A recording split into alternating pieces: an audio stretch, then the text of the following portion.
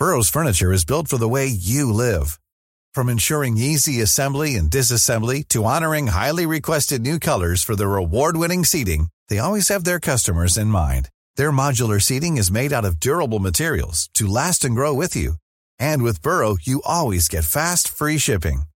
Get up to 60% off during Burrow's Memorial Day sale at burrow.com/ACAST. That's burrow.com/ACAST. burrow.com/ACAST. U.S., France, China join PH in commemorating 10th anniversary of Yolanda. Manila, Philippines, the United States, France and China, through their respective embassies in Manila, joined the Philippines in commemorating the devastation wrought by Super Typhoon Yolanda, international name, Haiyan, 10 years ago. The French embassy in the Philippines on Wednesday recalled how the tragedy in 2013 mobilized the international community to address climate change.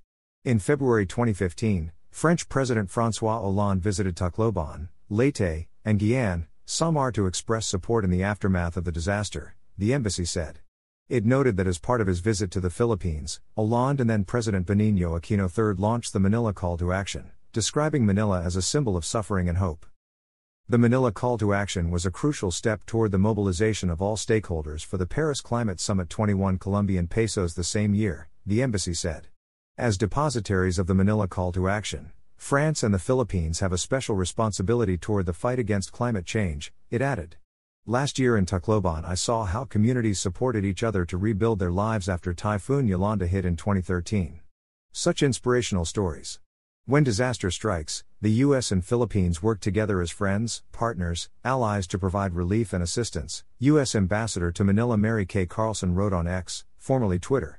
The U.S. Embassy in Manila, in a separate post on X, noted that as part of the response to Typhoon Yolanda, the U.S. provided approximately $143 million in humanitarian and development assistance, including critical food, health, shelter, water, and hygiene support. Chinese ambassador to Manila Huang Zilian on Facebook said he was honored to be invited to the 10th Yolanda commemoration ceremony in Tacloban.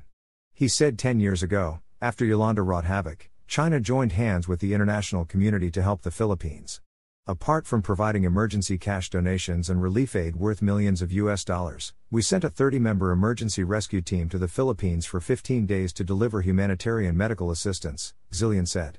We also sent the Peace Ark hospital ship, the world's first 10,000-ton hospital ship, for emergency medical assistance.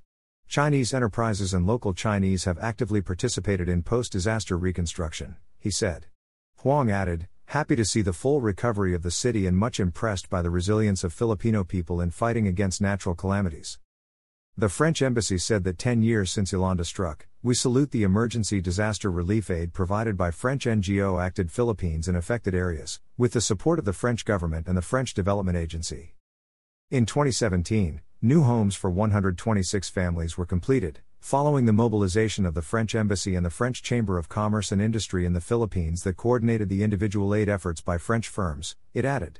France stands together in support of those affected by natural disasters in the Philippines and worldwide, the embassy said.